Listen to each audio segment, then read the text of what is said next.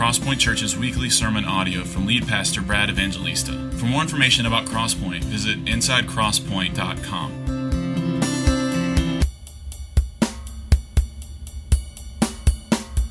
Amen. Good morning. How are you? All right, let's go. Mark chapter 1. If you have a Bible, please open it to Mark chapter 1.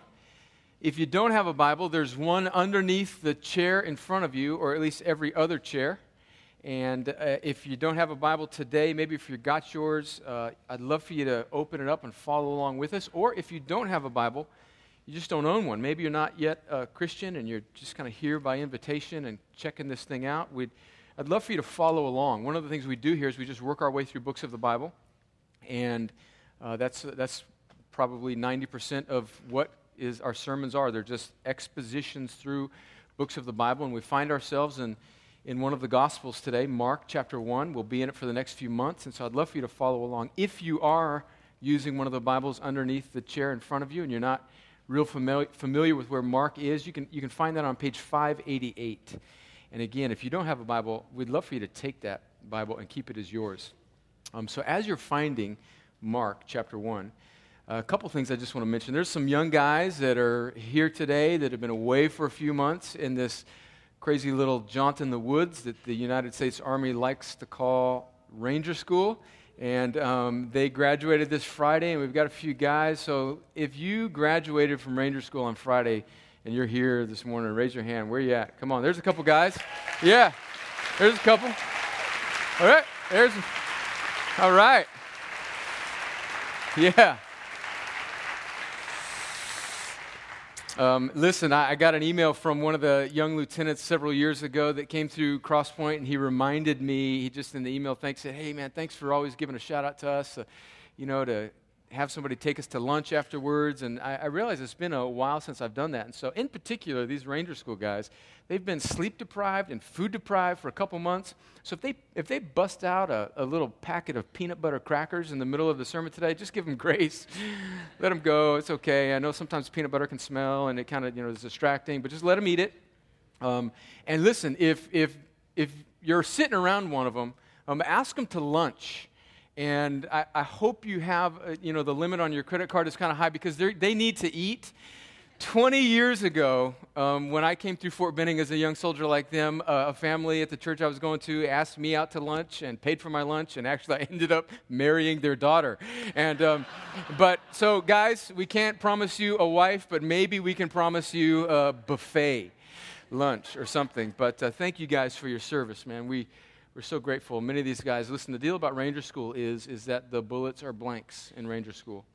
But many of these young guys, if not all of them, will go to units shortly where they will be deployed to places where they will be leading men, where the bullets are real. And so let's pray for them and remember them. And in just a moment, I'll pray for them. And also, I just want to tag on to what Wayne said about community groups. Listen, if Crosspoint's kind of your home, I really encourage you to be thinking about getting involved in a community group if you're not already involved in one. We have been a church here now for 7 years, and when we started the church, basically meeting as a small group in my living room, there's just 10 or 15 of us. And one of the greatest challenges that I have noticed about leading a church that's growing, thank God for that, is being able to shepherd and care for people. And there's just no way that just 4 or 5, 6 or 7 pastors and elders and staff can care for a group of people that's in this room and all of the needs that all of us have in our lives. And so if you're not in a community group, I'd encourage you to consider really prioritizing that. Listen, I know the challenges. I mean, I have 4 kids that have homework and that are playing sports and going every which way but loose. And sometimes my wife and I just kind of feel like a taxi service for our kids for all their various activities, coupled with working and all of that. And so I know all of those objections. But I can tell you that being part of a community group here at Crosspoint for my wife and I has been an incredible source of blessing and encouragement. And honestly, there are times when our community group night will roll along and it'll be that afternoon and I'll be thinking, oh gosh, not that I don't love you guys wherever you are, but I'll just be thinking, I just kind of want to go home and veg, But then all of these brothers and sisters will come over, and just being together with other Christians, praying, looking at the Scripture, encouraging each other, is such a buoy to my soul. And I can't imagine really doing life without it. So my one little plug for community groups. Well, let's do this. Let's read Mark chapter 1. We're going to look at verses 14 through 20 this morning. I don't have any notes or anything on the screen other than the Scriptures. And I really just have one overarching idea. They're laughing because for the first, 5 or 6 years of this church's existence, I used the word overarching a lot, and I apparently was mispronouncing it and saying overarching. And then we hired this young little whippersnapper named Robert Ward, and he came, and we just hired him, and then he's like, "Hey, Brad, can I see you in my office?" Like, wait a minute, I thought I was the boss. But anyway, he calls me in and says, "Hey, just so you know, for the past 6 years, you've been butchering that word. It's actually overarching, not overarching." And so every time I say it, I try and find him in the audience and make eye contact. The one overarching point that I want to make today is just this. Right? We're going to look at this one great truth, and we're going to stare at it from several different angles, and then we're going to look at some implications that flow from it, from different types of people that are in this room. And here's this one overarching truth, that Jesus has come not just as a personal Savior and forgiver of sins to those who repent and believe, as glorious and as important as that is. Not minimizing that in any way. But Jesus has come as the King and Creator of all things to usher in a kingdom, a new age, whereby everything that is broken becomes restored, everything that is out of place gets put in place, so that everything goes to the glory of His name forever and ever and ever. So we're going to read this morning about Jesus' first words in the Gospel of Mark, where He announces the beginning of His kingdom here now, and then calls His first 4 disciples. So let me read and I'll pray and then we'll work through it. Mark chapter 1, verse 14.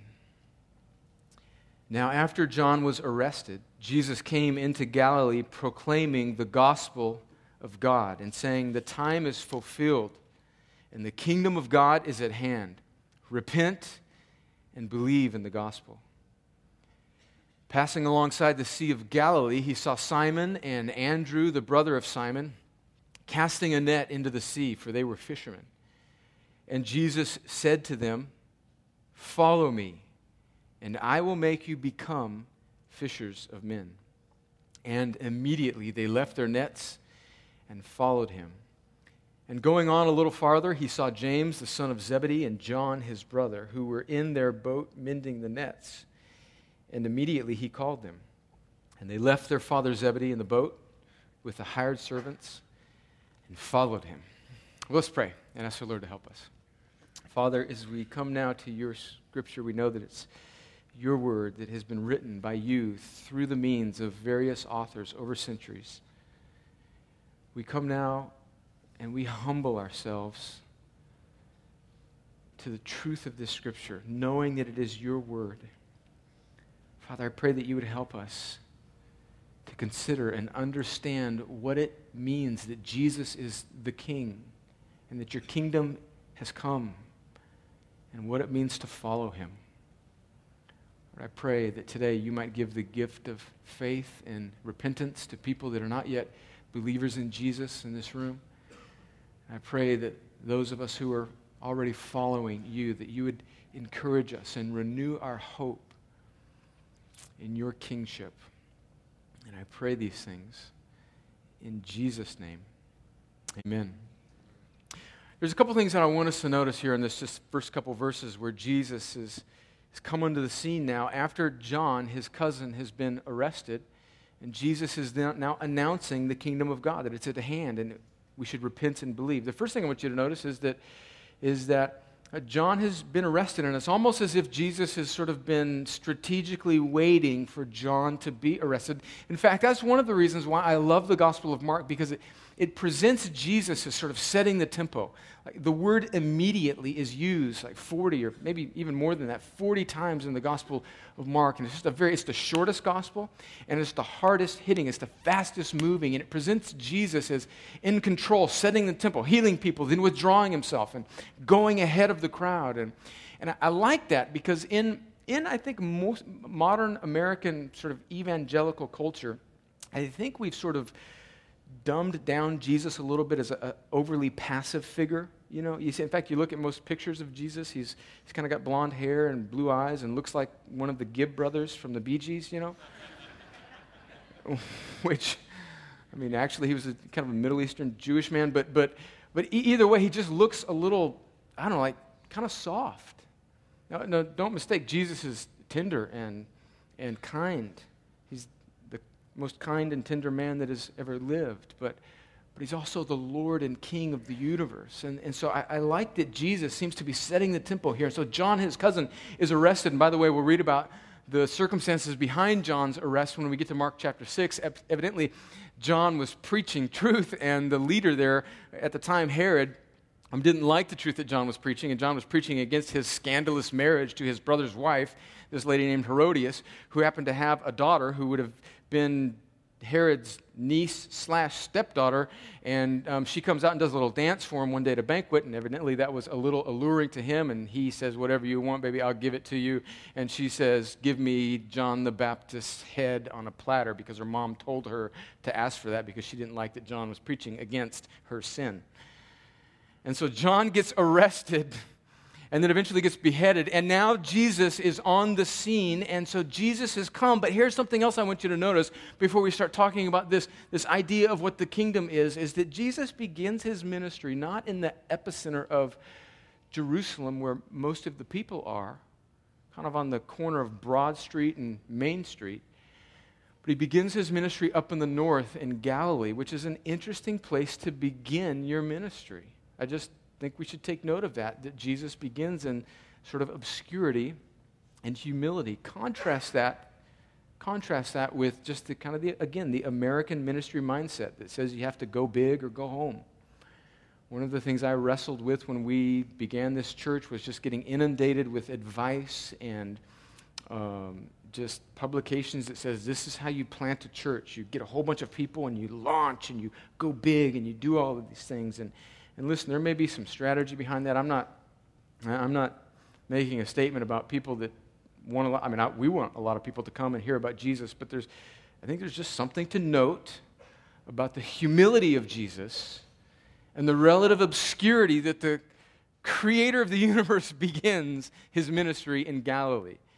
And so he begins his ministry, and he comes with this sort of simple phrase saying that the time is fulfilled, the kingdom of God is at hand, repent and believe in the gospel. Now let's look at that sentence that Jesus utters there that's recorded here in Mark. The first thing that we need to understand is to understand what Jesus means by the kingdom of God.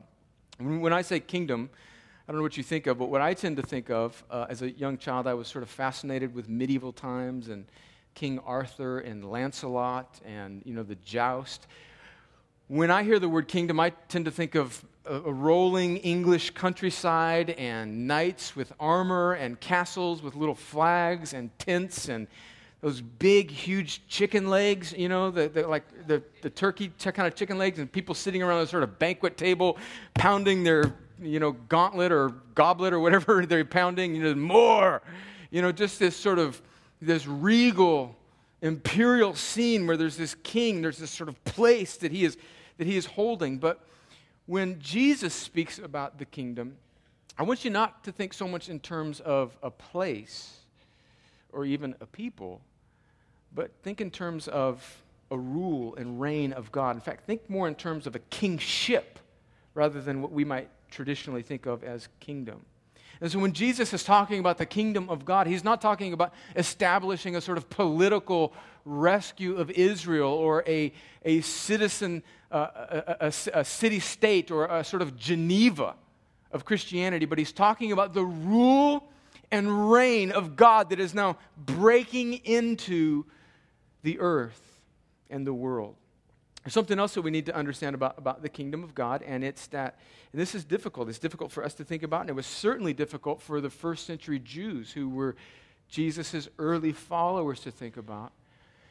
But it's this aspect of how Jesus is establishing, he's inaugurating, he's beginning his kingdom, but it's not yet fully consummated at his first beginning. So let's kind of rewind all the way back to the beginning of time to Genesis chapter 1. God, of course, creates the world. He creates everything. He creates it good. And then he creates mankind. And he calls Adam and Eve and his creation not just good, but very good. Then God gives Adam and Eve a choice, and they rebel against God. Our first parents rebel against God, and now sin enters in and death enters in. They're tempted by Satan in the garden. And now the kingdom of this earth has been, in a sense, not because it was snatched away, but because God in his providence had a plan to glorify himself through the ages. The kingdom of this world has been handed over to Satan. And now this world is now in the clutches, again, not outside of the providence of God, but now this kingdom is controlled by evil. And this kingdom advances, and God is breaking into this kingdom occasionally in the Old Testament through prophets and priests and kings, and he's beginning to form his people. And now when the time is ready, God is breaking into the darkness of this present age, into the kingdom of this dark world, and he's breaking in to begin and establish a sort of beachhead, an outpost of his kingdom that is to come. But what we have to understand is that when the kingdom of God comes in the person of Jesus, at that moment in Jesus' first coming, it's not fully and finally consummated. But God, in the first coming of Jesus, is establishing a sort of beachhead, an outpost, an inbreaking of his rule and reign, that now he is growing and growing and growing for his glory until that time when he will come again and fully and finally establish his kingdom forever and ever and ever. And it is very helpful to understand where we are sort of in God's redemptive storyline. That we are in this process where Jesus has established his kingdom, but he hasn't yet fully consummated it. And friends, by the way, that explains so many things. It explains why we still deal with sin. It explains why we're still dealing with sickness. It explains why sometimes evil and injustice still temporarily seems to triumph. Because God in his providence has determined to establish his kingdom and not fully consummate it in Jesus' first coming, and to allow this stretch of now decades and centuries and thousands of years now until when Jesus comes again to fully and finally make everything right. And we are in this in-between time. In fact, the Bible calls them the last days. They're the last days not just because, somebody wrote a book named 1984, or because we have the internet. These are called the last days because the Bible has been calling them the last days since Jesus rose again in victory over the grave and over death and sin. And so now we're in this time when the kingdom is already here, but not yet fully consummated. So we're in this kind of tension where the king is here, he's established his rule in this foreign land, but it's not yet fully consummated. Think of it like this way. Think of now in terms of just kingdoms, and think of it in terms of a sort of battle between two kingdoms. And we are all prisoners of war. We're prisoners of this kingdom that we were born into. We're born into sin. We're born into this human condition. We're prisoners of this dark kingdom.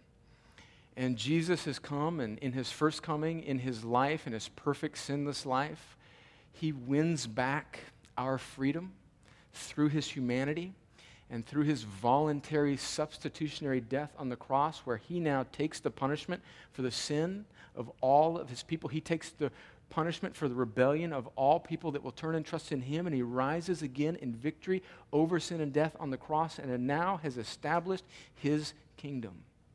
And the gospel, this word gospel, literally just means good news. It's a proclamation of what Jesus has done. So think of it. We're now prisoners of war in a foreign kingdom. Jesus has established his kingdom. He has won the battle fully and finally in his death and resurrection in the cross, but his kingdom, the rule and reign, the implications of his rule and reign and victory are not yet fully complete. And now the gospel is this good news, comes to us, this courier runs. Think about these two kingdoms at war, and we're prisoners of war. And now the battle has been won, and this messenger rides on his horse or runs, like in Marathon. In fact, he would, that Greek battle Marathon where that Greek guy came and the Persians were attacking the Greeks, and he runs from Athens, I think it was, to the city called Marathon, like 26 miles. That's where we get the word marathon from, and I think he actually died when he got there. But when he's announcing, we've won. The victory has been won. We're free. And that's what the gospel is. The gospel is a proclamation of the fact that the king is here and we are now free. And friends, that's really important because that is the sort of dividing line between Christianity and every other religion. It's that the gospel is a proclamation of what has happened, setting us free. It's not a sort of list of advice on how we need to live. So this messenger has come. In this particular instance, it's Jesus himself. The messenger has come and has announced, you're free, I'm here, the king is here, believe in me. And he's not saying, you should really do this a little bit better, and you should do this a little bit better, and here, if you'll straighten yourself out here, then you can be part of his kingdom. He is announcing something that has already happened, his kingship, and not giving us advice on what we should do. The gospel is a proclamation of the good news, which is Christianity, as opposed to advice, which is religion. You see that? That's kind of the dividing line. A lot of times we sort of get those things mixed up, where we think sort of Christianity is come and do better, when actually, first and foremost, the message of the Bible, Christianity, is this proclamation that Jesus is king. He has freed you if you will turn and trust and believe in him. And now from that flows all sorts of great advice. But we can't put that advice before the proclamation. Remember when we were going through Ephesians and we looked at how in the scriptures, especially in Paul's letter, that the indicative or the statement about what God has done always comes before the imperative of what we should do? So when you read through the Bible, look for the indicatives, the statements about what God has done before you read the imperatives, how we should act in light of it. So the message of Christianity, the message of the gospel, the message of Jesus is not do better and then you can become. It is I have done this for you, trust in me, and then you can become what I have already made you. That's Hebrews 10:14, that he has once and for all perfected those whom he is sanctifying. It's like we are becoming what he has already made us. And so Jesus comes and announces the message of this kingdom, and he says that the only proper response to his kingdom is to repent and believe. Again, notice what Jesus does not say. He does not say, if you will obey the law. He does not say, get ready, clean your houses, polish up your silverware, mow your lawns, pull the weeds, look busy, stop doing this or that. He says, repent and believe. And to repent is to turn away from, to change your mind and direction from trusting in yourself and turn in faith and belief in who Jesus is. Jesus is calling these people and us to turn away from our sin, turn from trusting in other things for our right standing with God, and to turn to him in faith. Now, don't misunderstand. If you're maybe new to Christianity or you're investigating what it means to be a Christian, don't misunderstand that when I say when Jesus says to repent from sin and believe in him, that all of a sudden, when you do that, all of a sudden you become sort of sinless. In fact, maybe one of your objections to Christianity is that Christians sort of think that they're better than everybody else. Actually, we just realize how bad we are and we need a Savior. In fact, William Arnault, this old British guy back in the 1800s that I quote often. Remember that quote? I don't remember it verbatim. In fact, don't put it up on the screen. But remember that beautiful quote where he says that the difference between a Christian and a non-Christian is not that one has sin and the other does not, but that the Christian is taking God's side against their sin, whereas the non-Christian is taking their sin side against the dreaded God. And so to be a Christian and to repent and trust in Jesus is not to say that you're perfect or sinless. but it's to say that you realize just what an absolute wreck you are. It's like Doug read from Psalm 24 at the beginning. Who can ascend the hill and be pure in their heart and clean hands? Nobody is the answer to that question, only Jesus. And the gospel is the good news that Jesus is the only one with a pure heart and clean hands. And he has ascended the hill, Golgotha, and died for you and rose again if you will trust in him. So turn away from looking to yourself and look to Jesus. Friends, that is the gospel. That's Christianity. It's not advice. It's a proclamation. And that's what Jesus is saying now to these people. So that's the kingdom. It's the kingship of Jesus that has begun now. And now we get this snapshot in what it looks like in the lives of 4 men. Let's read again, verses 16 through 20. Passing along the Sea of Galilee, he saw Simon and Andrew, the brother of Simon, casting a net into the sea, for they were fishermen. And Jesus said to them, "Follow me, and I will make you become fishers of men." Notice that that's a process there. Follow me, and I will make you become fishers of men. I want you to notice a couple things. This was very unusual. Jesus makes the first move, right? This is not the way teachers and rabbis did it in the first century, in first century Judaism. They would wait for a follower to come to them. And so in one sense, Jesus is very humble, but in another sense, he's really bold. I mean, he's starting up in Galilee, which wouldn't be the place that you would start if you really wanted to attract a following, but yet he has the sort of gumption to, instead of waiting for the students to come to him, which is what all the other rabbis would do, he goes and picks his own followers. And he goes to them and says, hey, you, drop what you're doing and follow me. There's no paradigm for that. Jesus makes the first move. And friends, that's a beautiful picture of our salvation, isn't it? Thank God that Jesus doesn't wait for us to make the first move to him. In a small, little, beautiful way, he's modeling how we come to Christ. And friends, that is gracious good news that Jesus comes to us.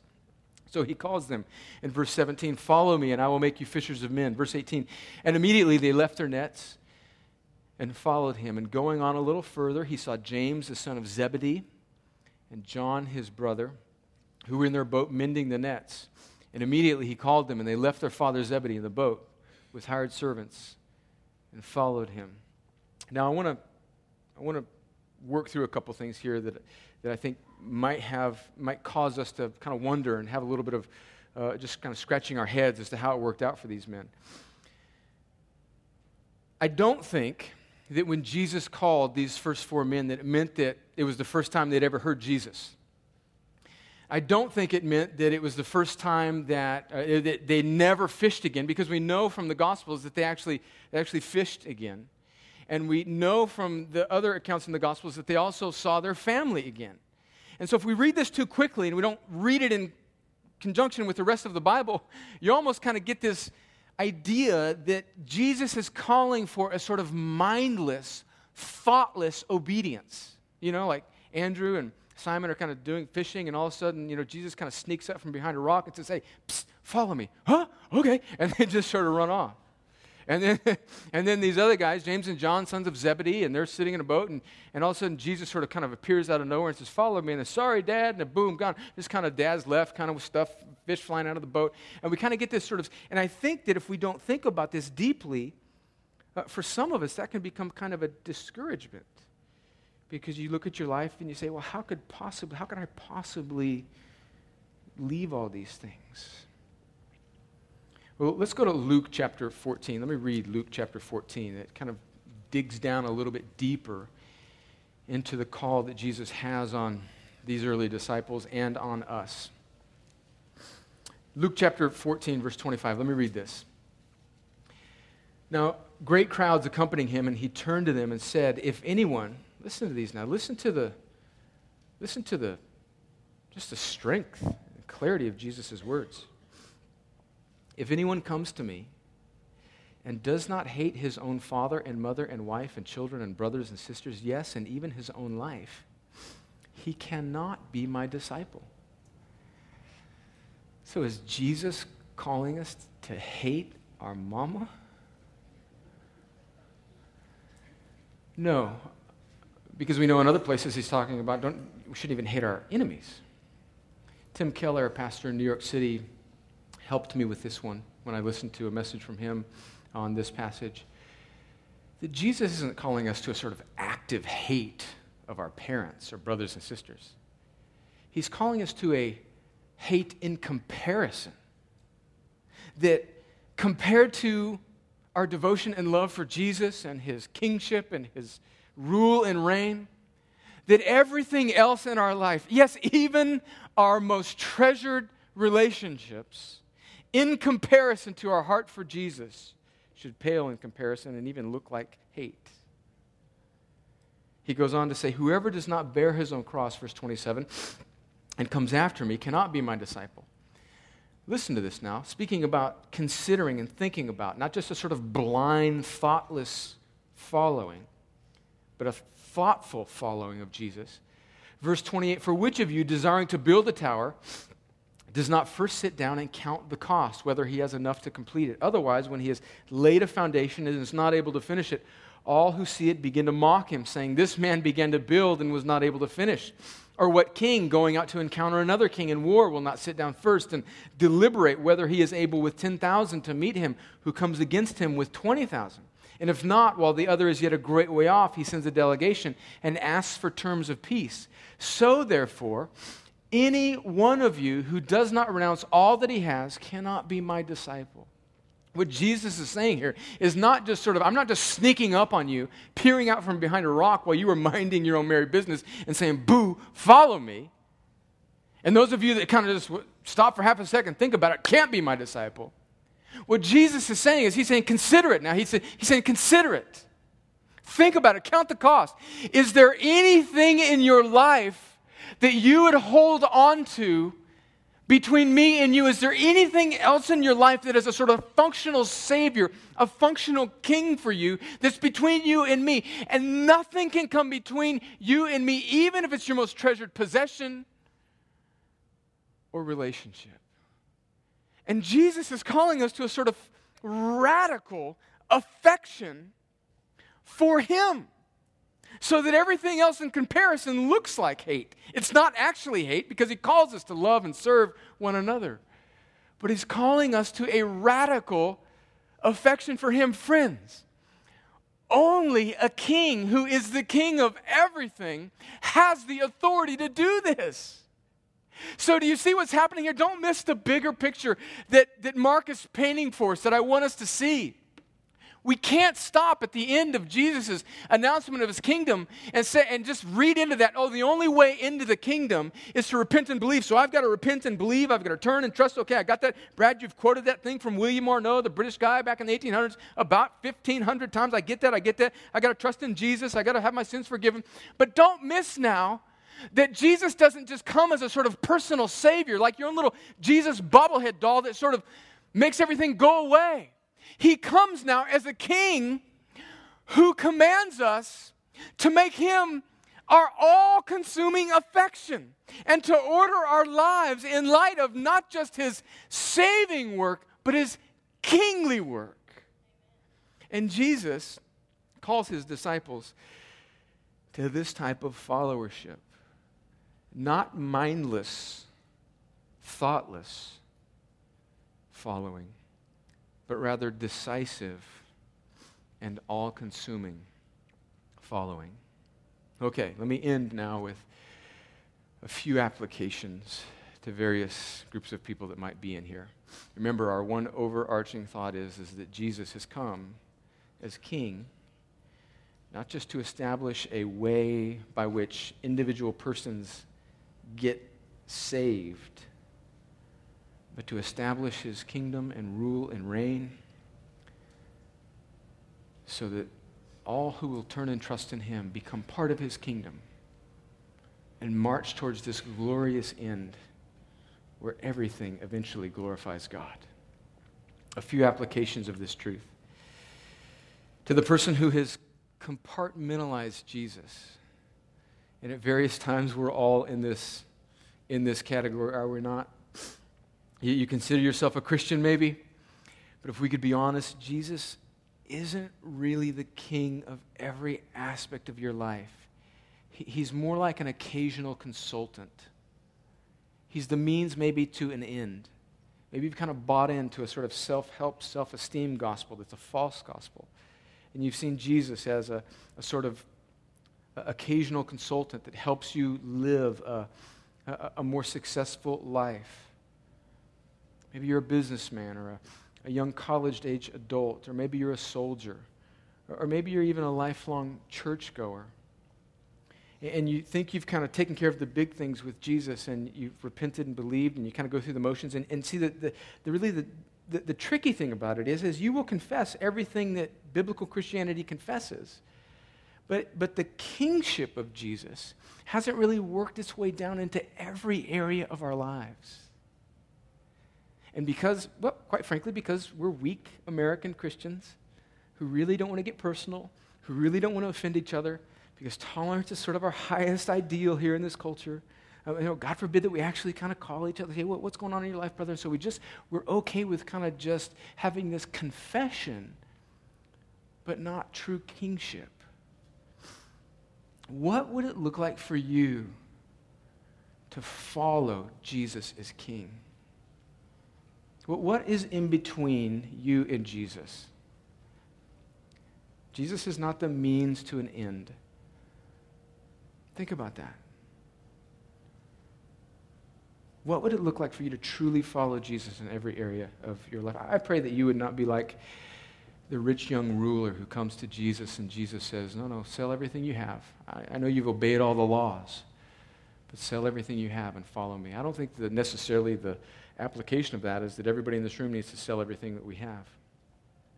I think the application there primarily is that if there's anything that we're not willing to give to Jesus and order in line with his kingship, whether it's a relationship or whether it's a vocation or whatever it is, then we are staring at our functional Savior and false God. Second type of person that I think may be in this room, the wounded and weary Christian who has been tossed to and fro and beat up by a mixture of your own sin and people that have sinned against you. I've been in this category, primarily my sin. Wounded and weary. You've battled the same sin for years. You feel like you've been treated like a piñata by the people that you trusted most. How is the kingship of Jesus good news for you? Oh, I could talk for hours just on this one point, just thinking and encouraging you. And if you're in this place and you need further discussion or help or prayer, boy, the pastors, folks in this church would love to talk to you more deeply about this. But the way Jesus is King is good news for the weak and wounded, struggling Christians, friends, is when you understand that dynamic that I talked about earlier about how Jesus has inaugurated his kingdom. He's established it. He's begun it. But he hasn't fully yet consummated it and finalized his rule and reign in this dark place. And we know that we're sort of in this in-between time. Friends, understanding that will bring such clarity to your trial that you're going through, because you realize that because God, in his wise, sovereign way, has deemed to allow sin and suffering and trial and temptation and disease and wickedness and everything that ills us to continue for a time so that his kingdom may advance, so that he will be shown above and beyond this dark age as more beautiful, more preferable, and that through his people, he is reigning and ruling. Friends, when we begin to see that, we begin to be able to cope with what we still struggle with. That's what Romans 8 is all about, where it says that this creation is yearning with eager anticipation for that day when Jesus will fully and finally come again and establish his rule. I love that line from, is it Lord of the Rings, or maybe a C.S. Lewis book, where it says that everything sad will become untrue. Friends, do you realize that's what we're marching towards? Everything sad will become untrue. And it will become untrue because of the rule and reign of our King Jesus, who, whether or not we see it, is working all things together for his glory and the good of his people. And to be a citizen of Jesus' kingdom means that your life is not just these 70 or 80 or 90 years, but you were made for eternity to be a citizen of this kingdom forever and ever and ever. And there is coming a day, weak and wounded Christian, when you will be able to look back on your life and say that these momentary light sufferings, as 2 Corinthians 4 puts it, are preparing for us a beautiful and eternal weight of glory. Finally, to the unbeliever, you wouldn't consider yourself a follower of Jesus, and you're here, and I'm very grateful that you're here. And we always assume that there are people in the room who are consciously not yet believers in Jesus. I want to speak to you directly and tell you, remember that part when I was talking about repenting and believing, and about how the gospel is advice? The gospel is a proclamation and not advice. Remember that part? You may be kind of savvy, and you're saying, okay, Brad, I get that. I see that the gospel is not a bunch of to-do lists, but yet you're saying that I have to repent and believe in order to be a citizen of this kingdom, to have Jesus as my king, to be forgiven, to trust in him. And you may be thinking, well, there you go. You snuck a little to-dos in on me. You gave me a little advice before you hit me with the good news. Well, here's where the good news of the gospel actually gets even more glorious. The good news for you is that the very thing that Jesus commands you to do, you can't do it. And so here's what happens when God saves a person. He gives them the very thing that he requires of them. That's why in Ephesians 2, just go home this afternoon and read Ephesians 2, 1 through 10, which is one of the briefest and best explanations of what it means to be a Christian in the gospel and the whole Bible. The Bible says that Jesus actually makes you alive, and he gives you faith. He gives you repentance as a gift, so he gives you the very thing that he requires of you. So again, remember the king and his kingdom? The battle has been won. Death and sin and everything that defeats us has been conquered on the cross. And Jesus comes now and announces his victory, and the announcement itself brings life to those that God is saving. It actually has the power to bring you alive. It doesn't just say, if you'll just do this. If you'll just do this, then you can become a Christian. The glorious grace of the good news of the gospel is that it gives the very thing that it requires. The power of the gospel has the power to save. So if you're an unbeliever in here today, don't buy into the lie that, oh, this sounds so good, but I've got to conjure up repentance and belief. That's not true. It's not like 99% God and then just 1% you. You sort of add that little bit of work to the table. He makes you alive. That's how good it is. That's how good it is. And you say, well, I can't believe, I kind of want that to be true, but I don't know. Friends, don't look down beneath the ice of your own heart to find the warmth of God's love. Look to Jesus. Do you even have a hope that could possibly be true? Do you even think that might be you? Friends, I think that's a sign that God right now is giving you the very thing that he's requiring of you, repentance and belief. And he's calling you not just to sort of secure your destiny so that you can be a good little person and run off and go to Sunday school and tuck in your shirt and comb your hair and learn Christianese. He's calling you to be a citizen of the kingdom, And then here's what he does, friends, and this is where it's so beautiful. Back to the picture of the messenger announcing freedom. This is what Jesus does. Picture that messenger coming to announce, coming to prisoners that have been in captivity. He comes and he announces freedom to them. In this case, the messenger is the king himself. And he says, victory is here. Believe in the gospel. And he gives gifts to his people. He gives them life. He gives them repentance. He gives them faith so that they can believe.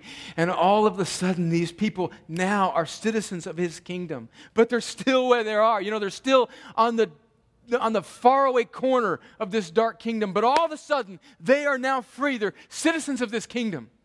And Jesus doesn't just float away. He doesn't just ride off on his horse and say, figure it out now until I come back and establish everything fully and finally. He says now, follow me. And so there's this dusty band of beaten up, pardoned rebels who now have been made alive by Jesus, and they begin to follow him on this journey. They've been saved because he saved them. He brought life to them. And now they're in this process, what the Bible calls sanctification, where they're following Jesus on this journey back home. Back to the kingdom that is to come. They're following him. And here's the deal. There's this whole train of people. There's white people, and there's black people, and there's Asian people, and there's Latin people, and there's German people, and there's Russian people, and there's Italian people, and there's Californian people. There's all types of people in this train following Jesus who have been made alive by the proclamation of the good news of the kingship of Jesus, and they're following him. They're like this. They're on this little caravan. They're on this trail going home for these next decades that God still gives them life, and they're following the king. And here's the deal, is they start to live in a certain way. They start to treat each other as the king would have them treat each other, because now they're under his rule and reign. And the king has given them this book of his words that tell them how they should love each other. And they're part of now this caravan marching home. And he calls them to follow him, and he says to these pardoned rebels that are now citizens of his new kingdom, don't just come and follow me and kind of get in the middle of the line and put your head down and march until we get home. But he says, I'm going to make you fishers of men. And so these people, these pardoned rebels, are following Jesus, cutting a path through this dark kingdom as they march home, and they're on the edges of it, becoming fishers, saying to other people, hey, why wouldn't you come? Like, why wouldn't you get on this caravan of grace and good news? Like, why won't you follow this king? And so as a church, as a dusty little part of that trail, we're now not just in the middle with our head down, but Jesus makes us fishers of men on the edge of the caravan, saying, so come on. Come on. And the onlookers, the people that are still captive, that haven't yet believed the good news, are looking at this caravan, just how they treat each other, like how they love each other, how they forgive sin, how they get over arguments, how they lay down their preferences, how they don't fuss with each other over silly little things, how they seem to be people that are consumed not just with their own personal status, but with the kingship of the one that they're following. And he's leading them in what 2 Corinthians calls a joyful, triumphal procession. And they're going on this path home. And the Bible says that to those that God is saving, it's the smell of life. And to those that are rejecting him, it's the smell of death. And that's not our responsibility, friends. Ours is just to follow the king and to say to people who are still off the path in darkness, say, just come. Like, I don't know all about it, but just come and follow the king. That's what he's doing. Friends, if you're a Christian, do you realize how big and glorious and magnificent the Christian life is when you see it in that context? And if you're not a Christian, friends, come join this merry band of misfits who are still very much in process, following the king. Jesus says the kingdom is at hand.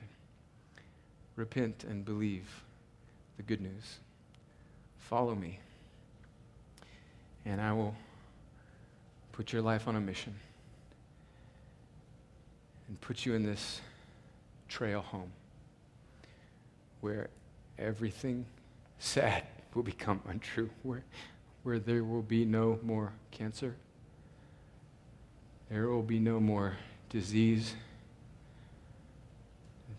there will be no more lust, there will be no more orphans, there will be no more racism, there will be no more young men getting shot by terrorists. There will be no more battles against the flesh. There will be no more despair. There will be no more babies that aren't born healthy. There will be no more embezzlement. There will be no more pornography. There will be no more pain. There will be home and a king in his kingdom and his rule and reign, which will reign forever and ever and ever. This is how the Bible describes it in Revelation 21. Verse 1, then I saw a new heaven and a new earth, for the first heaven and the first earth had passed away, and the sea was no more. And I saw the holy city, New Jerusalem, coming down out of heaven from God, prepared as a bride adorned for her husband. And I heard a loud voice from the throne saying, behold, the dwelling place of God is with man. He will dwell with them, and they will be his people. And God himself will be with them as their God. He will wipe away every tear from their eyes, and death shall be no more. Neither shall there be mourning, nor crying, nor pain anymore, for the former things have passed away. Let's pray, friends. And Father, now as we respond to your word, as we read from Psalm 24 to begin this service, Lord, I pray that your people would lift up their eyes, lift up the gates, open wide the gates of our heart for the King to come.